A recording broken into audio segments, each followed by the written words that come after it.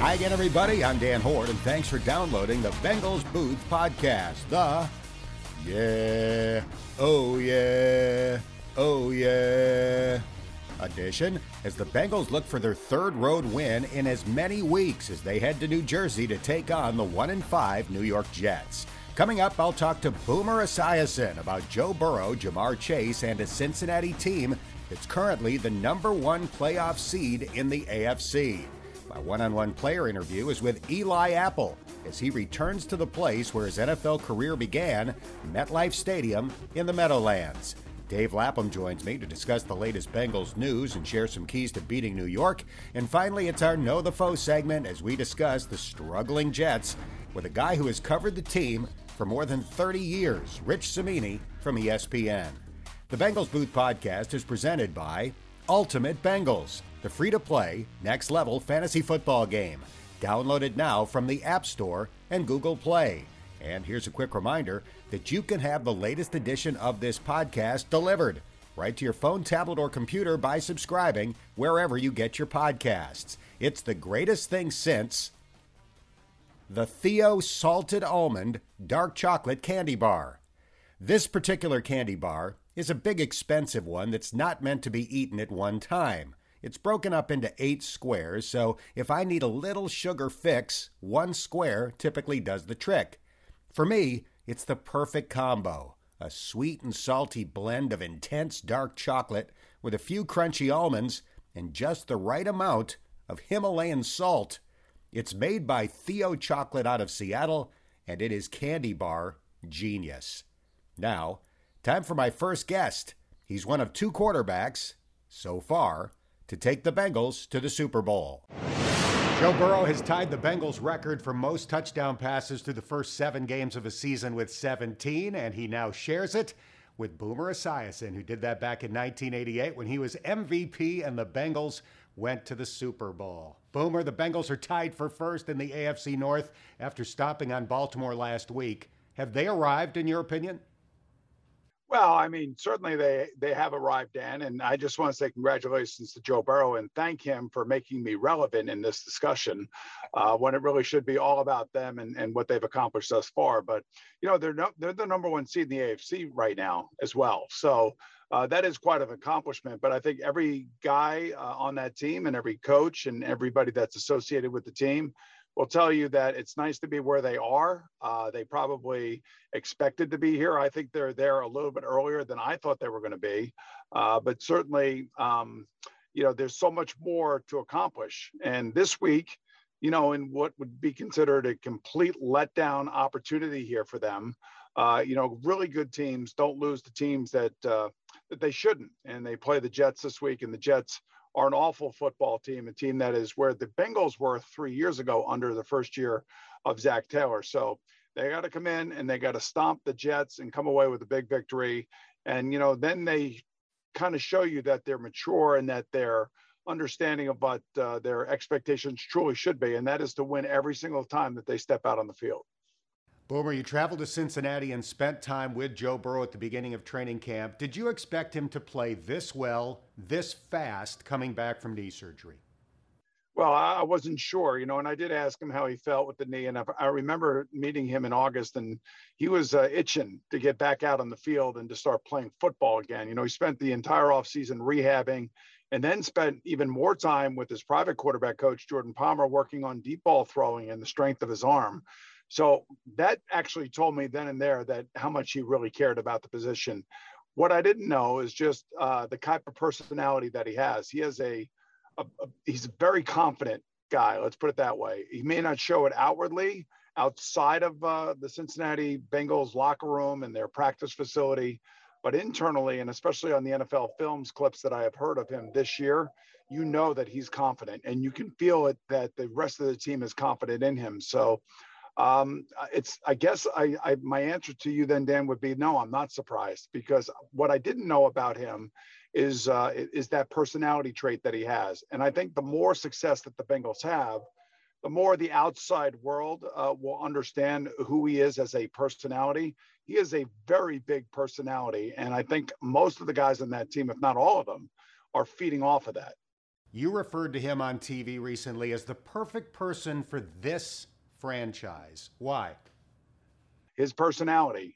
You have to have I believe, a dynamic personality to lead them to the next level. You know, Andy Dalton had a really great career there. So did Carson Palmer. I would say that they were more aligned personality-wise. Maybe they were, privately they were very common in their abilities, but they weren't outwardly impactful, I think, on the entire team. And Carson's time there ended much like my time there the first time, and that was on a sour note. Andy kind of just got pushed aside because they got to a certain point with he and Marvin. And it was really more about Marvin than it really was about Andy. This team is about Joe Burrow. This is his team. He probably has the absolute perfect coach in Zach Taylor. And by the way, I had to remind people this past Sunday that Zach Taylor is actually the head coach of the Bengals, because I'm not sure that anybody outside of Cincinnati knows that. So, this could be a match made in heaven, much like it was for me and Sam Weish. And the similarities between the 88 team and this particular team, are significant, but more the 85 team, because that's when we drafted Eddie Brown. And Eddie Brown, made our offense complete. He was the dynamic wide receiver that we needed, the game changer. And I think that's exactly what Ja'Marr Chase has brought to the Bengal offense. Well, you interviewed Ja'Marr last week for the NFL Today, and I thought it was really interesting. You brought up the sixth sense that he seems to have with Joe Burrow going back to their days at LSU. And before you had even finished the question, this ear-to-ear grin appears on Ja'Marr's face. Do you see that sixth sense when you watch those two guys? I do. There's no question about that. There's a comfort zone that he has that other wide receivers in the league do not have at this young age. And that is that he has his quarterback that he trusts. And there's no question that there is a very significant bond between the two men. And, I think I felt that when I talked to Joe Burrow back in August for NFL Network. And I certainly felt that when I spoke to Ja'Marr Chase this past week. So you could see that there's a trust, that there's a respect for one another. There's probably a genuine love for each other, too, to be honest with you. They have participated in many big games together. There's going to be a lot of other big games that they're going to continue to play in together. And that bond is only going to get stronger. And you can tell that bond right there is ignited, not only the offense, but the whole city. Like this is what the Bengal fans, long for all these years. And when I think about, Carson Palmer and Chad Ochocinco, or Chad Johnson, whatever he's calling himself these days, and on top of that, Andy Dalton with AJ Green, this is this dynamic partnership that is going to basically fuel the energy for the entire team. And guys like Joe Mixon and T. Higgins and CJ Usama, all these guys are going to be feeding off of that. So it was the right draft choice. And I also found out something else that wasn't in that interview, Dan. And I don't know if you know this, but Ja'Marr told me that Joe Burrow called him the night before the draft and said, pack your bags, you're coming to Cincinnati. Like what the rest of us are out there thinking, is it Penny Sewell? Is it Ja'Marr Chase? What is it? Joe Burrow knew that it was going to be Ja'Marr Chase the night before. One more Joe Burrow question for you. Does it drive you a little nutty when he doesn't slide or run out of bounds? He's a real athlete. Remember, he was a point guard in high school, I should say. I think at Athens High School. And when I heard that he was a great basketball player and a point guard, then I knew that he had a sixth sense about, playing quarterback and how he could transfer that ability as a point guard into playing quarterback, because ultimately that's what we are. We are the ultimate point guards. We're the ones that are directing our entire offense and, giving players that we play with maybe a tip before a play, or we're talking on the sideline about redesigning a play, given what we're seeing on the other side of the ball from the opposing defense. I just think that, he is such a gifted and talented athlete that he is driven to maybe put himself in some bad situations. But, he'll learn, like the rest of us had to learn the hard way. Hopefully he doesn't take any more hits to that knee and is smart about it, especially when he gets to the sideline. One thing about young players at our position, and myself included, we put ourselves in bad situations because we don't realize just how fast the opposing defenses are. I think Joe is starting to understand that a little bit more. And that's one of the reasons why I think, like, when you see the pirouette in the pocket and then the ball coming out so effortlessly, that means the game is slowing down for him. So hopefully he's smart about, taking the hits when he should, But I also understand the aggressive nature of the athlete that he is. A few more questions for the great Boomer Esiason. The Bengals offense has been dynamic the last couple of weeks, topping 30 points in each of their last 2 games, but the defense has been great for all 7, currently 5th in the league in fewest points allowed. It's a relatively small sample size, but have we reached the point where you think the Bengals have one of the better defenses in the NFL? You know, in the NFL today, last week, prior to playing the Ravens, I got a chance to talk about the offense because I love it and I love what I see there. And there's a lot of similarities to what we were able to accomplish. But Coach Cowher wanted to talk about the defense. He wanted to talk about a rebuilt defense and the new faces on that defense. And I was thinking back to why did the Bengals let Carl Lawson go? Why did they let the Jets sign him in the offseason? Well, I know now it's because of injury, not because he wasn't a good player. It's because he couldn't stay on the field. And they felt like they probably needed to redo a lot of things on defense. And they did that. And they brought guys. And I thought their defensive plan, by the way, last week against Lamar Jackson was unbelievable. You could see when you go back and watch the tape, the All 22, and fans should do this on Game Pass, NFL Game Pass. They can go back and you could see kind of like the umbrella way that they were trying to rush Lamar, trying to keep him in the pocket. And if he was going to escape, it was going to be up the middle. And if it was going to be up the middle, he was going to run into somebody. So whatever the game plan was, it was perfectly executed from a defensive standpoint.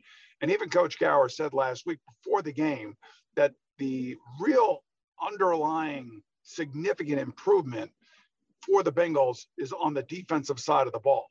So I think we all see that. And I also think their kicking game has been solid this year. So there's a lot to like, halfway through the season, and hopefully they can keep it up.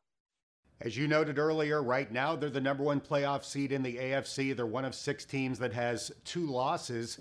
Is the AFC wide open, or do you think one of those teams is still the most likely team to advance to the Super Bowl? I do think that Buffalo and Cincinnati right now are playing the best. Their quarterbacks are playing great. Buffalo was off last week, so we'll see them back in action again this week. Cincinnati should win this week against the Jets, so that this should stand, I think, through the weekend. The Bills have the Dolphins. It would be great to see a 1988 reunion between the Bills and the Bengals, and maybe even host the AFC Championship game in Cincinnati. Now, I know I'm getting ahead of myself, but I'm allowed to do that. I'm in the media now. I would never do that if I were a player, because that would be considered touching the money, and touching the money is a form of bad luck that I would not want to get into if I were a player. But, do I dare to dream to think that could be the case? I would think so. There are a couple teams that, got off to slow starts that are going to be pretty good teams when we get to December and January, assuming that they stay healthy. The Colts will be one of those teams. I don't know where Kansas City is going to be in this mix. This is going to be really interesting to see what happens to them. They may not make the playoffs, but the Chargers and the Raiders are really good teams. And I do believe if you have to play the New England Patriots later on in the season or in the beginning of the playoffs, that they will be a formidable foe as well. So it is wide open, I guess, to answer your question. But the interesting thing is that the Bengals are right there. And I think most people now, at least on a national level outside of Cincinnati, are taking the Bengals seriously, which is a good thing. Last thing, Boomer, you became a grandfather last year when your daughter Sydney had a baby, and now your son Gunnar is going to be a dad. That would not have been possible if not for the work the Esiason Foundation has done about cystic fibrosis research. It is remarkable to me that being an NFL MVP and taking a team to the Super Bowl is the second most important thing you have done in your lifetime. Do you feel that your skills athletically and as a communicator were the reason you were put on this earth to try to fight that disease? There's a lot of destiny and irony in Gunnar's diagnosis back in 1993. There's no question about that. I think the NFL afforded me an amazing platform, and I exploited that platform without any apology. And Gunnar is living today at the age of 30, proving that what we started some 27 years ago really has left an indelible mark on the cystic fibrosis community. So the fact that he's 30 years old, the fact that he's doing better now than he's ever done in his life, the fact that he's gotten his master's degree, he's gotten married, and he's going to be a father himself come this December is nothing short of a miracle. And to me, Dan, whether it was me that was chosen or Frank DeFord that was chosen or my friend Tommy Hughes or Jay Crandall or all the other dads and moms that have been a part of this fight for all these years, I think much like a quarterback, I feel very satisfied that we all did this together, and that Gunnar is a living, breathing miracle. And the story really, truly hasn't been totally told, and hopefully it will be one of these days, because, I prayed to God every night that science would lead us to an answer, and God and science together has delivered me a miracle in so many ways that I can't even really talk to, because we don't have the time to. But I can just tell you that when Gunnar becomes a dad in December, it's going to be one of those amazing moments that I only could have hoped and prayed that would have happened, and it's going to. It's tremendous. Congratulations to you. Congratulations to Gunnar. And thank you so much for your time. It's always a treat to have you on. Thanks, Dan. Thanks for having me. Always great to see you. Since its inception, the Boomer Esiason Foundation has raised more than $115 million to support research toward finding a cure for cystic fibrosis, as well as programs directly benefiting the CF community. If you would like to help, go to esiason.org. You'll find some great Team Boomer gear. Up next, my one-on-one visit with defensive back Eli Apple, who's played a big role on one of the NFL's most dominant defenses to date. Eli, last week against Baltimore, you did not allow a catch. 2 weeks ago against Detroit, you did not allow a catch. 3 weeks ago against Green Bay, you only allowed one. Are you playing the best football of your NFL career? And if so, why? No, I think we're just playing really confident ball as a group right now. Everybody's clicking, and the communication is great. And for me, it's just about doing my job. So I'm just doing what I can, put myself in positions to make plays, and whenever the targets come, I want to make the play. I think this stat might surprise some people. You've played the most snaps of any Bengals cornerback this year, more than Chidobe Awuzie, more than Mike Hilton. What's it mean to you to play such a prominent role on a defense that's currently number 5 in the league in fewest points allowed? It's great. I mean, this is a goal we set before the season to be top 5 or better, and we just want to keep striving for more. So just continue to grow and get better in practice. That's what it's about. We're visiting with Eli Apple. The Bengals are off to a 5-2 start. You've been a starter on some really good teams in your NFL career, back-to-back teams in New Orleans that went 13-3. One of those teams made it to the NFC Championship game. Do you see any similarities to those great teams that you were a part of and the current one that you're playing for? Yeah, I think so. I think the love and camaraderie across the board from top to bottom from everybody has been great. Communication and everything. We're just vibing the right way and communicating great out there on and off the field. So we just got to continue to build on everything we've been doing. Did you notice that here right away? Oh, easily, from training camp, from the really OTAs and meetings and stuff, and then once we got out on the field and making plays together. We're chatting with Eli Apple. When you signed here in free agency in March, you were reunited with a couple of people, Lou Anarumo, who was your position coach with the Giants, and Von Bell, who's been your teammate in college and in the NFL previously. They clearly believed in you and wanted you on this team. Was that important to you? Yeah, it was. I mean, those are guys I respect a lot and played with and have won games with, so definitely respect them and excited to be a part of something great here. This is your 6th year. You've got nearly 4,000 snaps under your belt in the NFL. Who are some of the best receivers you've faced?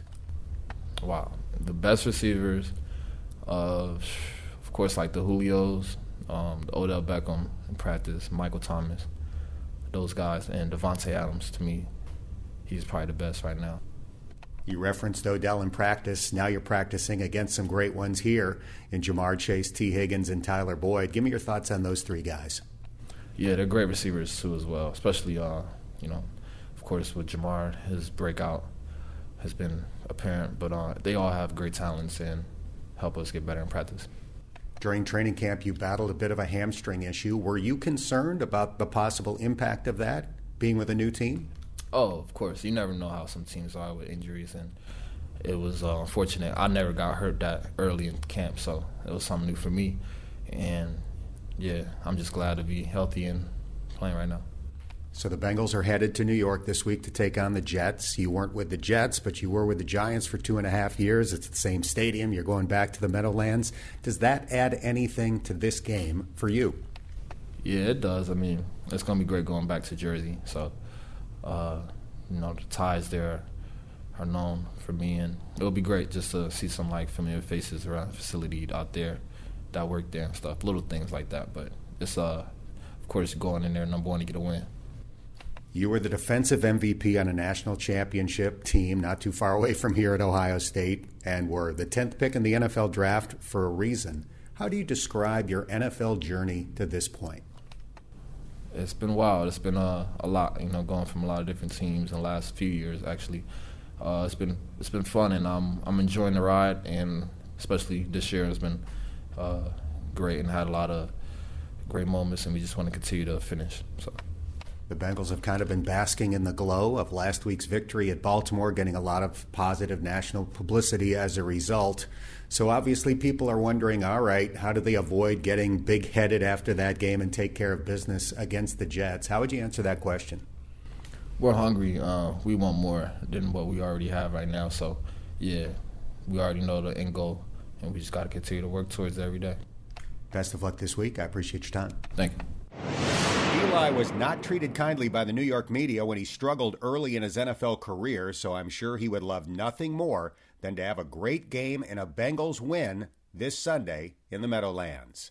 The Bengals Booth Podcast is presented by Ultimate Bengals, the free-to-play fantasy football game. Ultimate Bengals will be awarding a weekly winner during the course of the season with tickets, autographed merchandise, and money-can't-buy experiences all up for grabs. Find Ultimate Bengals in the app stores now. Now time to bring in my broadcast partner Dave Lapham to discuss the latest Bengals news and look ahead to Sunday's game against the Jets. Lapham, your second NFL season, 1975, the Bengals got off to an 8-1 start before losing to the 0-9 Cleveland Browns. The only other games you lost that year were 2 losses to the Super Bowl champion Pittsburgh Steelers. So this week, the Bengals are going to say all the right things about being up for the 1-5 Jets. But how hard is it to be sufficiently motivated in a game like this? I remember that loss probably as well as almost any win. When you have something like that happen to you that you shouldn't happen, but it does happen. So, yeah, you have to buckle down. I mean, there's no question about it. As the old saying goes, it's 17 1-0 seasons is what you're trying to get done, and it's hard to do.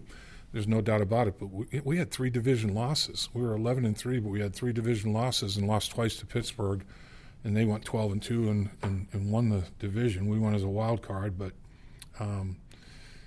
you can never take anything for granted in this league. That's one thing that I found out pretty early on as a player, that it just sometimes A plus B doesn't always equal C. There's no question about that. Does it have to come from the players this week? Because we know the coaches, since the invention of sports, have sent the right messages in a game like this, but does it have to come within the locker room? Absolutely, Dan, because the coaches, I mean, they can give you all the verbal warnings and throw all the stats and all the stories they can tell until they're blue in the face. Sometimes it doesn't register until it's too late. You get out there and all of a sudden, man, these guys, and they don't look like they looked on film. It's like these guys are pretty good. So if you're not ready to go and you get out there and think you can kick it into gear, that's tough to accomplish. That's tough to get done. And when you look at the Jets on tape, defensive line, they play like a wide 9 technique with their defensive ends, and they crash. I mean, it's going to be a challenge. Their 2 inside defensive tackles are good. They're solid players, so it's not going to be any day off, any kind of picnic. I think the area they're struggling a little bit is at the linebacker level. They're not playing great at linebacker. They got a couple of young guys in the secondary, but I think they're solid back there. But the way the Bengals wide receiver core is playing, I think they should be okay. I think that in a situation like this, the constant that you're looking for and the constant they've had all year long is the defense coming out and shutting down the opponent and maybe let the offense kind of, get themselves into gear a little bit because, offensively it's so much more timing and coordination, defense read and react, more kind of that scenario. So, and then offensively, I mean, they get speed at wide receiver. They're pretty good there. I think the offensive line, it's not great by any stretch, but it's solid enough. Of course, you don't know what's going to happen. I mean, Mike White will be the quarterback, I would think, for this game, and You're not sure exactly how he's going to play, but that's the thing, Dan, the unknown. Sometimes you don't know exactly if they'll game plan the same way they've been game planning for Zach Wilson at the quarterback position or not. So there's a lot of things you just can't take for granted in a football game like this. And New York hasn't been friendly to the Bengals. They had a 9-game losing streak going to New York. And the last time they were there in 2016, won by a point, 23-22, to snap that 9-game losing streak. So, and again, coach is going to talk all about that. That doesn't mean a hill of beans to these two teams. I mean, these two teams, it's a totally different situation. You can go into a historical perspective and spiel on all you want, pontificate, but like you said, the players are going to determine and decide how they come out and how they play in this football game, period. Here's my concern, and it's not a fear, but it is a concern. They picked up Joe Flacco this week. He's not going to get there in time to play. I guess he's not even expected to report until Friday. So they're going to elevate Josh Johnson from the practice squad. We know Josh. He was the Bengals backup in 2013. He's 35 years old. He's been with 14 different NFL teams if you include training camp and practice squad, etc. I could see Mike White getting off to a terrible start. Josh Johnson comes in. He's running around. He's got no fear. He makes a few plays, and they're in the game. That is my concern. Again, not my fear, but that is my concern. It's plausible, you know. I mean, and he's that kind of player. I agree. It's like, well, if he's that great, why hasn't he been a player all those years, and why is he with all those football teams? But we're talking about one specific game, one specific day, one specific day and time. I mean, it's not. It's like it can happen. Will it happen? You know, don't hope not. Don't think so. But you know, I guess maybe the elixir for that may be look at how well they played the week before against a Pro Bowl guy that has those kind of skills, you know. So hopefully there'd be some carryover into how they mush rushed and all those kind of things.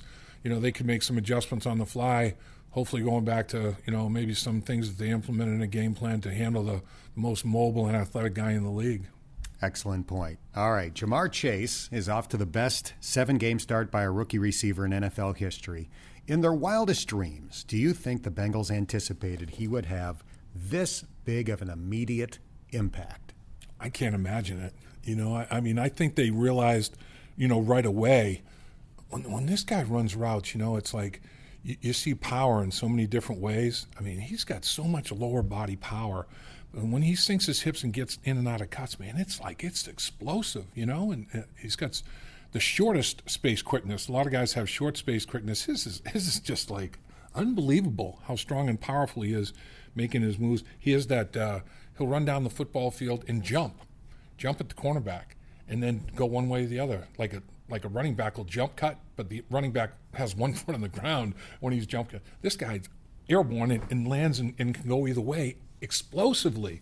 And he's a strong body guy. He's well over 200 pounds, you know, so. And again, the thing that just in my mind separates him is how calm his upper body is when he's running like, I mean, fast. And he's tracking the ball because he's not really exerting his upper body and bobbing his head. He can just track a ball like crazy when he's going full speed. And he's got that acceleration, he's top speed, and his upper body is so calm. He is a special player. There's no doubt. And you just wonder when they're going to start tilting coverage that way a little bit more. They put their best cornerback on him, but it's a rare bird indeed when it has the best cornerback trailing him and then puts another guy on him. I mean, that doesn't happen. So you wonder, are they going to stay with the same formula of putting their best cornerback on him, or will they put the best cornerback on the number 2 receiver and double him and see how that works? So are they going to make adjustments to Jamar Chase? But he and Joe Burrow, they seem to have an answer for every test, man. And they study together. I mean, they're study partners. They're on the same page. It's unbelievable. Your comment about how still his head is interesting because your buddy Brian Baldinger said this week you could put a Starbucks on top of his head and you wouldn't spill a drop. Yeah, mine was you could put an egg on there and it wouldn't roll off. You know, I mean, same type of thing. That was the comment I made about watching him run. It's incredible how, you know, and you know how it is, Dan. I mean, you got a helmet and face mask, and if your head's bobbing around, and you know now the ball looks like it's in a wind tunnel. You know, it's moving around on you. He's just smooth, and his head's still, and he's tracking that thing and plucking it. How did he drop those passes in the preseason? I have no idea what you're talking about. All right. In their first 5 games this year, the Bengals did not score more than 24 points in regulation in any of them. In the last 2, 34 points in Detroit, 41 in Baltimore. What stood out in the last couple of games to you? Yeah, the explosive plays. I think they had 11 plays of 21 yards or more, runs and passes. And when you start chunking like that, boy, that just you get all kinds of confidence going, and that helps the defense, and the offense obviously feels a little bit more invincible. And defensively, when the offense is going out there and scoring in those big shots, boy, that gives you a jolt of energy. There's no question about it. But I do think that the constant has been the defense. Like we know, they're the only defense in the league that hasn't given up more than 25 points all season, and not more than 22 in regulation all season. The Green Bay game, they got 3 in overtime to win it. So they have been very, very consistent and constant. Offensively, it's been kind of, there've been lulls. There've been, 3 straight 3-and-outs one game, 2 straight another game, and then 3 out of 4 possessions in another, and then they'll get going. The biggest constant for them offensively has been 2 minutes to go in the second quarter and to start the third quarter. I mean, that's where they've been as dynamic as anybody in the NFL. They lead the league with 34 points coming out of the locker room in the first drive of the third quarter, and with in the final 2 minutes they're tied for third with 34 points in that time frame too. So 68 of their 89 points have come in those two period time frames, which is great. But the thing about this team, Dan, that is exciting me, they haven't put together 4 quarters of football yet. It's been they have defensively, they haven't quite yet offensively, and defensively there's still more to get. I mean, they've played 4 good quarters, but they could play even better for 4 quarters. So they haven't. You're not going to ever play a perfect game. That's impossible. But I still think there is more for them to generate, in terms of being a complete team and one unit supporting the other, complementary football. When it comes to the defense, I'm about to put you on the spot. They're 5th in the league in points allowed, 6th in rushing yards per attempt, 6th in passing yards per pass. They're tied for 5th in sacks. Here comes the question. Who deserves the bulk of the credit? Duke Tobin for the free agent acquisitions, or defensive coordinator Lou Anarumo for how he's scheming these guys up?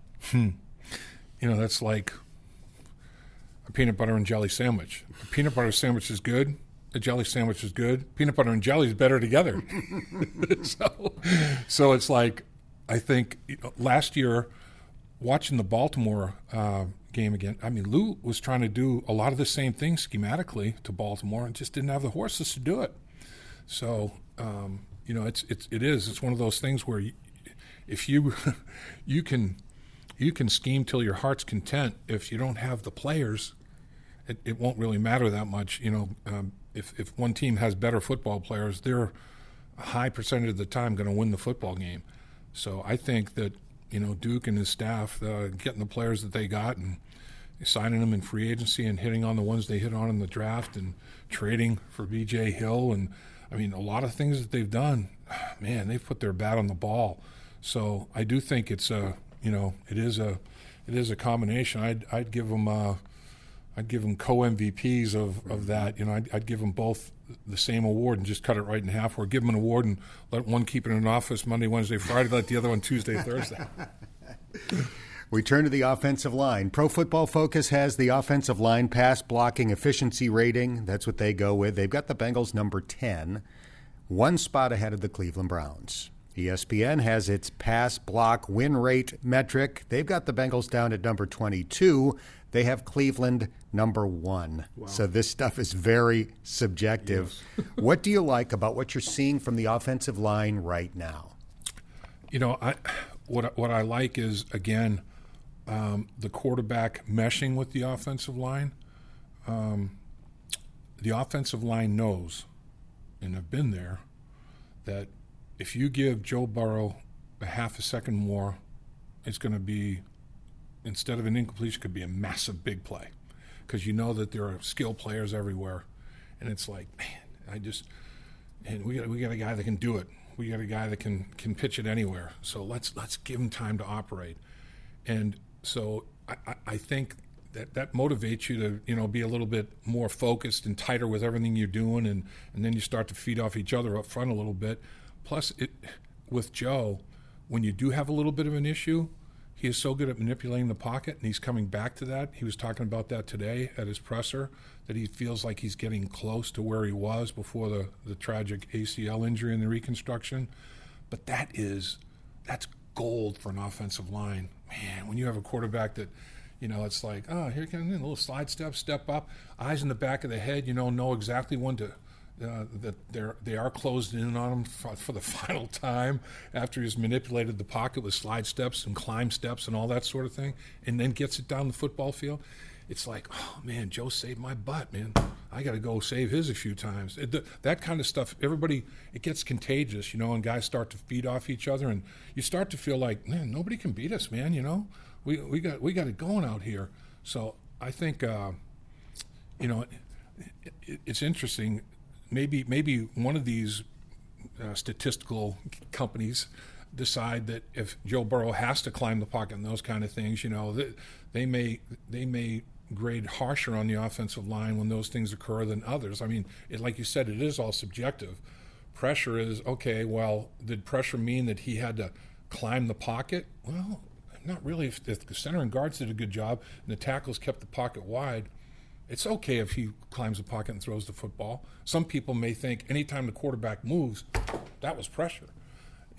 Defensive ends, if they're just blowing up the football field, it doesn't necessarily mean that they're there's jeopardy of a quarterback getting smashed. So it is all very subjective, mm-hmm. But I do think that they have a guy who can find little spaces to take advantage of. Not to say that he can't get out of pocket and succeed. I compare his skill set to Aaron Rodgers, because Aaron Rodgers is great at manipulating the pocket, and then he can get out and run. And people, don't really give him. They underestimate his ability to pick him up and put him down. I think Joe's a little bit like that with people. I'm not saying he's Lamar Jackson or anything like that, but he's pretty good the way he can extend plays. Some quarterbacks can extend them out of pocket. Some can extend in pocket. Very few can do both, and he's one of those guys that can do both. And that's like I said, that's solid gold for an offensive line. All right, last thing, we are off to the Meadowlands this weekend. It's obviously the home of the Jets and the Giants. When you played the Jets early in your career, those games were at Shea Stadium. I grew up a New York Mets fan, so going to Shea Stadium for me as a kid was a huge thrill. But it didn't look like the best place to play NFL football. Am I correct? You are. There's a lot of dirt out there. There's no question. It wasn't the greatest place in the world. But the first time that I did go to Shea Stadium, Joe Namath was playing, and man, I was like a little kid at Christmas. I'm like, I cannot believe that I'm on the same football field as Joe Namath. I literally, honestly, wished I could take an autograph book out there and get Joe Namath's autograph. He didn't play well that day. That was his last, might have been his last game or close to it. We had 4 interceptions on him that day. Kenny Riley had 3 of them. And I think he took one back to the house, if I'm not mistaken. And it was, I kind of felt bad for my hero. It's like, wow, I'm glad we were kicking their butt, but I wish Joe wasn't so such a big factor in it. But he was definitely a guy that I'm like, I can't believe that I'm actually in the National Football League on the same field as Joe Namath. But yeah, that was not the greatest field in the world. And you had home plate, the pitcher's mound, you had infield, you had little dirt piles everywhere. You had to. I imagine it was probably a pretty good advantage for the home team, to know where the pitfalls were as such. Mm-hmm. So it was interesting playing at Shea Stadium. I'm pretty sure Joe Namath had a 0.0 passer rating in that game, and while you may have felt bad for him, think of it this way. There's probably a pretty good chance that after that game, he was in the company of a gorgeous date based on his track record. At least one. It may have been multiple voluptuos. Joe was the man. Rookie quarterback Zach Wilson isn't exactly the next Joe Namath off the field. He's a Mormon who attended BYU. But the Jets took Wilson with a second pick in this year's draft with the hope that he will eventually play like Broadway Joe. He's got a long way to go. Wilson ranks next to last in passer rating and completion percentage and has more than twice as many interceptions, 9, as touchdown passes with 4. Wilson won't play for the next few weeks due to a knee injury, so former Western Kentucky star Mike White gets the start. Lapp and I discuss that and more on the Bengals Game Plan show with Rich Cimini, who covers the Jets for ESPN. I started our conversation by asking Rich where the Jets are strongest. Well, if I were looking at it from a Cincinnati perspective, I think the things you would have to look out for are their front four. That is the strength of their defense. They have some pretty good players on their front four, mostly Quinnen Williams, John Franklin Myers. They had a game 3 games ago where they actually had 7 sacks in one game. So that's one area I would be concerned with. And they do have some wide receivers. They don't have a Jamar Chase, but they have some competent wide receivers. You know, Corey Davis is a proven pro. Same with Jamison Crowder. So they do have some players on the perimeter, but I'd say that's about it right now. You know, they're very devoid of talent right now. You know, I look at a little tape in that front four that you're talking about, Rich. They'll play those defensive ends in a wide 9 technique kind of thing, you know, really, and then just angle them and just crash them inside. And I agree. I think the defensive tackle pair is strong. I mean, that's a good duo. That's about as good as anybody. It seems to me, though, watching, are the linebackers struggling as much as it looks on tape? Are they really having issues there? Yeah, that's a great point. Their linebackers, they will get some good news, though, this week because C.J. Mosley's going to play. Their middle linebacker, he did not play last week against New England, and it was basically chaos on defense. They tried a rookie in that spot to call the defensive signals, and it went just as you would expect with a rookie in there. The players didn't even know how to get lined up. So they'll get C.J. back in there, and that will help them. And there's also they're fairly optimistic that Jared Davis, the former number 1 pick of the Detroit Lions a few years ago, will be back this week. He has not played since the preseason. He's coming off an ankle injury. He was designated for return today, and he did practice. So I think there's a reasonably good chance that he will play on Sunday. So their linebacking core will be much better than it was last week. Our guest is Rich Cimini. He covers the Jets for ESPN. Let's talk about the guy that's expected to start at quarterback this week, Mike White out of Western Kentucky. I actually saw him start against the UC Bearcats when he was playing for the University of South Florida. Got in last week when Zach Wilson went down. How do you think he looked? The numbers were okay. How did he look? Yeah, I mean, he did okay considering it was his first NFL appearance. I mean, his first NFL throw is a touchdown pass to Corey Davis, so that's a pretty good way to start your career. He is a guy who, you know, quite frankly, we haven't seen a lot of, Dan. You've probably seen more of him than I have. He played a little bit in the preseason. He made the team as their number 2 quarterback. It was a kind of a big controversy in the preseason. They decided not to go with a veteran backup. I think I wrote several columns on that, how they were making a big mistake, and I think that is going to come back to bite him right now. I think Mike White is probably a practice squad player, a third-string type player. He's got a good arm. There's no doubt about that. He's got no mobility, though, and, of course, the inexperience is obvious.